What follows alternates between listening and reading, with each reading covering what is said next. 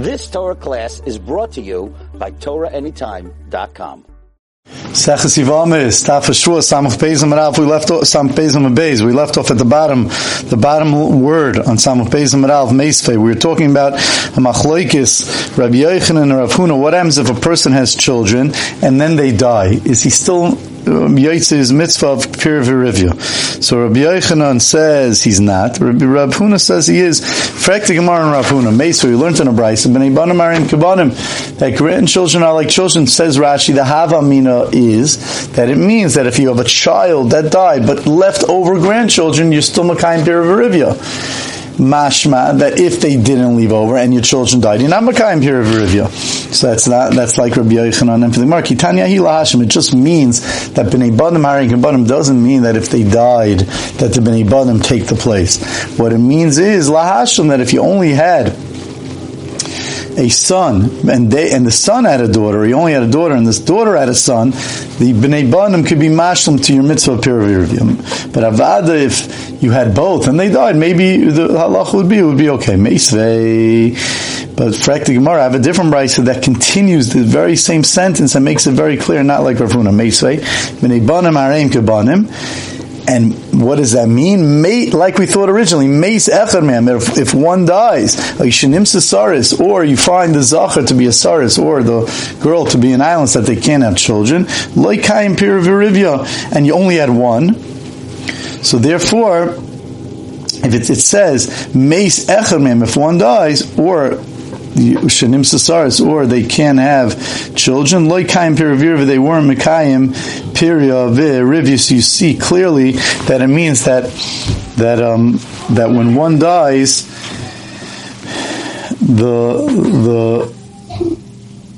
or shenim sasaris, and they can't continue, and that you weren't able to since they died, they didn't have a continuation, or shenim sasaris, or you found them to be a saris, and therefore they didn't have a continuation. So it had the same chesaron of them dying. So therefore, you were not mekayim the mitzvah. So you see clearly, like Rav Huna tiyufta, the Rav Huna tiyufta. This is so therefore, because what was the whole reason Rav Huna?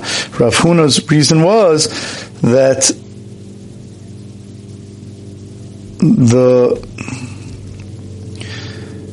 Rabbi Yochanan says you're not Makayim Pir V'Rivya because L'Sheves Yitzra, it has to be L'Sheves, and therefore it's to populate the world, and therefore since they can't have a continuation, they don't populate the world. Mashengen, according to Rav Huna, you still took people out of the chamber called the Guf. Salkli Gemara vayit b'nei banim hareim kebanim savar abai l'meimar bra ubarta barto. That what does that mean? That your son, you had a son to a son, ubarta l'barta, and a daughter to the daughter. That counts like your children. V'kol shekain bra l'barta, and v'kol shekain if you have a son to a daughter. So the son, right? So there, you b'nei banim hareim kebanim, they follow. They're considered like your children. Avabarta lebra. But let's say you have a daughter to your son. The Gemara Abaya thought to say maybe that wouldn't be a continuation of yourself. Amalei Rava, on that Rava says not true. L'sheves yitzra boy. You need a l'sheves yitzra. You need to populate the world. And when you have a daughter to a son, you're still populating the world. The kuliyam is like the Gemara miyatrei michad loi. That the Gemara says, but the kuli alma mias, but however, the whole world would hold shrei michad loy, that it sounds like that your son continues after your son, your daughter after your daughter, your son after your daughter after your son. But you can't fulfill your mitzvah by shrei michad, by having one a son or a daughter, and them having a son and a daughter. That wouldn't fulfill your mitzvah. V'loi, but it's not on that Gemara. V'loi, is that not true? V'amrlei Rabbanon l'Rav Sheshes. Rabbanon said to Rav Sheshes, "Natsav Issachar, you should marry a woman va'ilid banai, and you should have children." V'amrlu, and he said back to them, "B'nei barti banai," that the children of my daughter are my children. So you see that he fulfilled his mitzvah through his lone daughter. And from Marasim D'Chuy Kamat Chalei there. he was just pushing them off. The Rav Sheshes Yaakov Mepirke, he was sterile. He wasn't able to have children. Like Rashi explains, because he used to go to the Gemara says Mepirke the Rav Huna, because from the Shiurim of Rav Huna that he used to give long Shiurim, and no one would be able to go out to go to the bathroom. It wasn't their cheretz, and therefore they used to hold it in. They used to need to use the bathroom, and therefore they became sterile from that. So therefore, he was just pushing them off because he couldn't have children. They said, marry a woman, have children. You only had a daughter. He said, I have through my daughter. That's all he could have. So therefore, that's the way he was mad for them. Rabba said to Rabba Bar Mari, how do I know them, Rabbanan, that the Rabbanan say, how do I know that even, Rashi explains, that even by a daughter, we say, Ilema, if you're going to say, from the fact that it says, by Lavan, Habanois, Benoisai, Babanim, Bonai, that he said to Yaakov Avinu, that my daughters are your my habanois benoisa, your daughters are my daughter, babanim bana, and your sons are my sons.